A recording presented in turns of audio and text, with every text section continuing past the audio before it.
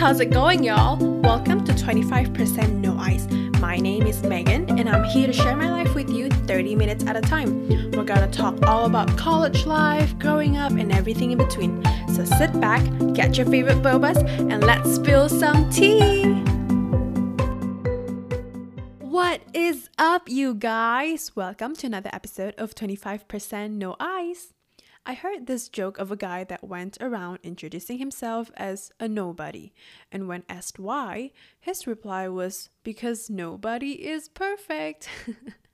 While it might be a silly joke, it reveals the obsession we have with perfection and being perfect. One study of nearly 42,000 young people around the world found that perfectionism has risen over the last 27 years. Well, if perfectionism is good and being a perfectionist means striving to be perfect, what is the harm of being a perfectionist? In order to fully understand perfectionism, we need to know its definition first. While there are many definitions out there, I think perfectionism can be described as the unreasonable and self-defeating ambition of getting something absolutely right. In other words, it's a personal excellence that has been taken into an extreme. There's this quote by Brené Brown, a professor of social work, that says, "Perfectionism is not the same thing as striving to be your best. Perfection is not about healthy achievement and growth." Okay, so do you know this cliche job question on what your greatest weakness is? As it turns out, being a perfectionist is the most common answer. It is understandable why, though, candidates use this answer. The interviewee is not revealing any major character flaw. On top of that, it hints at the ability to produce quality work and the willingness to take responsibility for the quality of work they produce. The interviewee can then misconstrue this weakness as a strength and thus subvert the premise of the question. Pretty smart, right? The conflation of perfectionism and striving to be your best is sometimes done to serve purpose, like in the case of getting a job. It is all fine when one recognizes it, but the danger is when this becomes a case of a lie told enough becomes the truth. We may start to take pride in being termed a perfectionist and believe that perfectionism is good or even something to strive for. The fact of the matter remains that a lot of perfectionistic tendencies are rooted in fear and insecurities. The fear of failure, of letting others down, the need to always justify oneself to get acknowledgement from others, these might all manifest themselves as perfectionism. And while it is okay to be a perfectionist, it is also very important to reflect and pinpoint the reasons why we behave the way we do.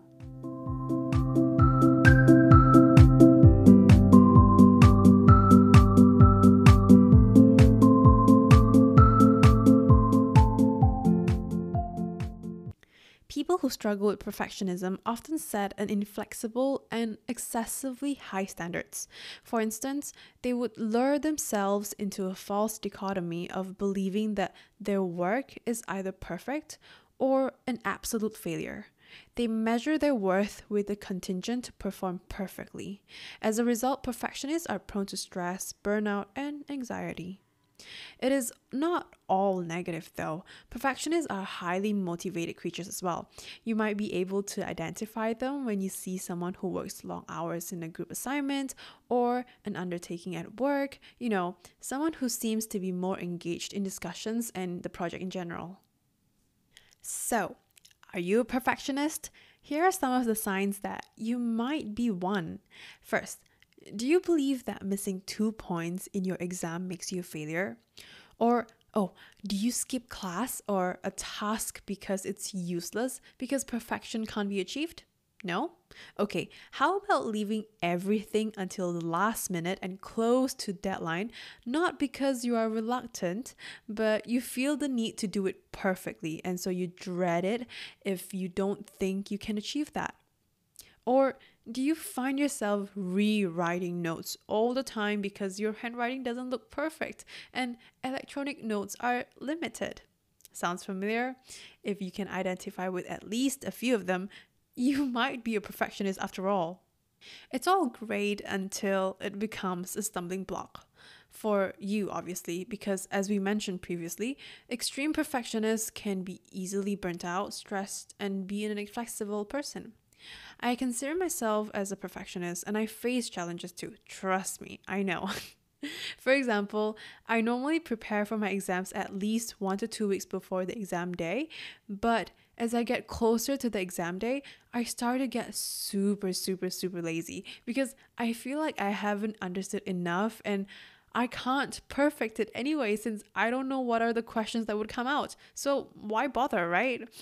Other times, I can also be very rigid with my schedule as I plan things by the hour to the point uncertainty stresses me out. It's like it really stresses me out if I don't know what's going to happen with my days.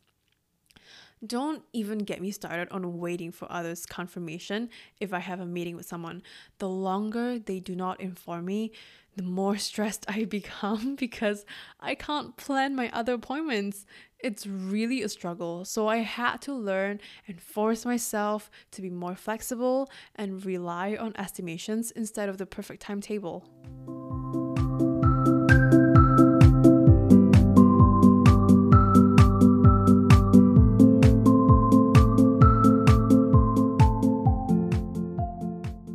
Okay, like any other thing in the world, you can always make a lemon into a lemonade. So, how can you do that with perfectionism? Okay, so I was watching Ozark on Netflix one day. If you guys have ever watched that, please let me know because I actually really like that show.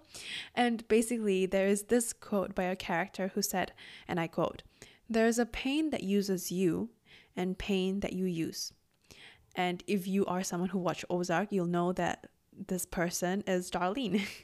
We are not quite talking about pain here, but we have went on a bit on what perfectionism is and identified how it affects people.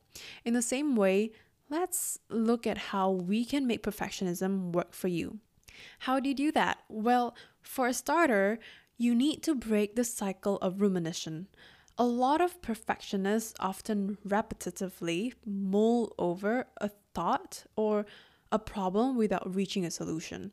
It is easy to assume that ruminating is problem solving, but for perfectionists, it is easy for us to get lost in our thoughts, trying to solve problems without any progress. For example, as a student, I find myself getting caught up in my thoughts, trying to wrap my head around new academic concepts or trying to solve an assignment. This happens more often than I would like to admit, to be honest.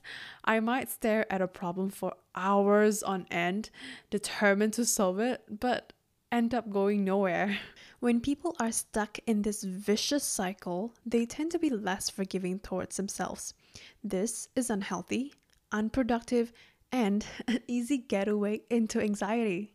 So, we need to be cognizant of the difference between ruminating and problem solving and stop ourselves from entering the cycle of rumination. Now, there are 4 steps to breaking this cycle, so let's see what we can do. Step number 1. Identify your trigger. In order to break the cycle, you need to recognize it first. Obviously, right? What specifically triggered you? Look around and identify where you are, what you're doing, and who's around you. These will help you factor out the trigger. For example, you might notice that you become a very critical person when, let's say, you're hanging out with a specific group of people, which then lure you into the cycle. Next, you just got to hang out less often with them and see if that helps. Step number 2, don't trust your first instinct. It's hard. Trust me, I know. When it comes to ruminating about the past event, you need to take a step back because you might not have understood the bigger picture of the situation. This is because people tend to focus on negative things that had taken place. Thus, you can't trust your ruminating mind. For instance, you left out a significant point during your exam or decision making that caused you to regret it to this day. As a result, whenever you think about it, you think of the possible ways you could have done better. There is this wonderful quote by a renowned psychologist, Daniel Kahneman, that says, "Nothing in life is as important as you think it is while you are thinking about it." When instinctively trying to solve a problem by thinking about it, we are overemphasizing its importance at that point in time. So don't trust your instinct. Take a step back and see the bigger picture. Step number 3, seek diversion. Distractions can be your best friend. I realize that the more I occupy myself with on a daily basis, the less I let my thoughts wander into scary places. So try starting a simple task like do your laundry, start a simple 10 minutes Pilates class at home, or maybe adjust your bookkeeping. Anything really that would make you feel productive and occupied. It would rebuild your confidence and give you a fresh pair of eyes when revisiting the problem later. Now, step 4, which is the last step, is to think positive. I know it sounds cliche, but this is actually very important.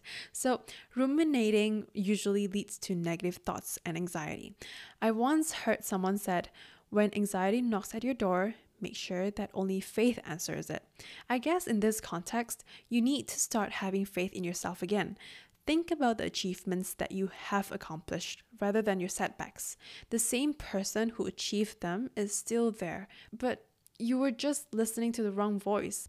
So, think positively and lower down the volume of the negativity. It's always harder to think positively as a human because we are designed to focus on the negative constantly. Once you have escaped that black hole, you can start using your perfectionism to your advantage. So get motivated, be driven, and make less mistakes.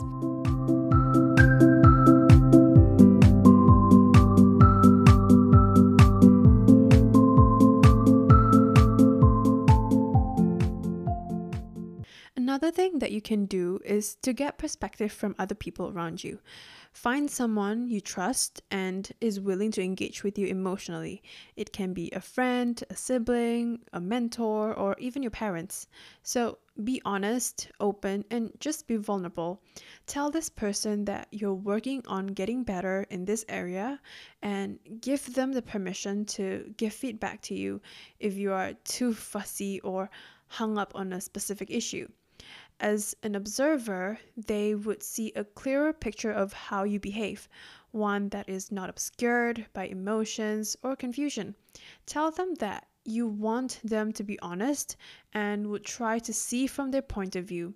So don't take it too personally when they correct you on their or when they point out certain things to you.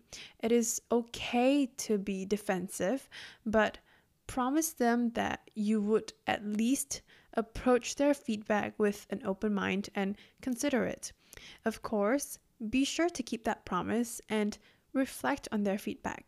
From time to time, you can review your progress as you attempt to moderate your perfectionist tendencies with the help of the feedback provided, and ask yourself the following questions. Was there anything I avoided this week due to fear of making mistakes? Were there any instances where my perfectionism was not worth it? Or were there any times this week when I took action even when I felt uncertain and ended up moving things forward?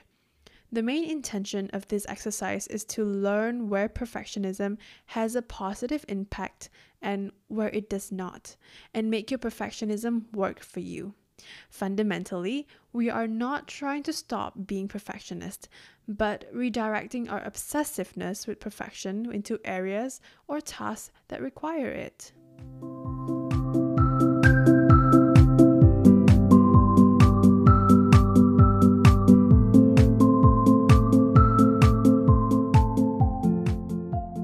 Okay, the content of this episode is mostly advice from experts that I found useful for myself, that I can relate to and I think I can put into practice. Links to the sources can be found in the description box below.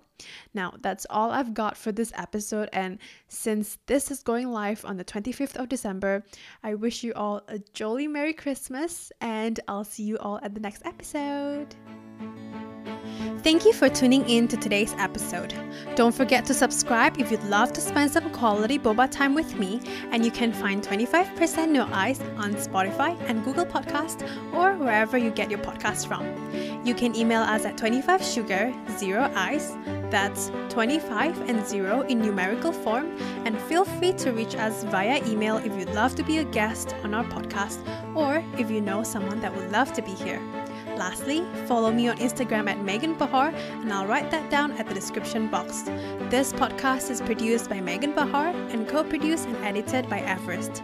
See you on the next episode!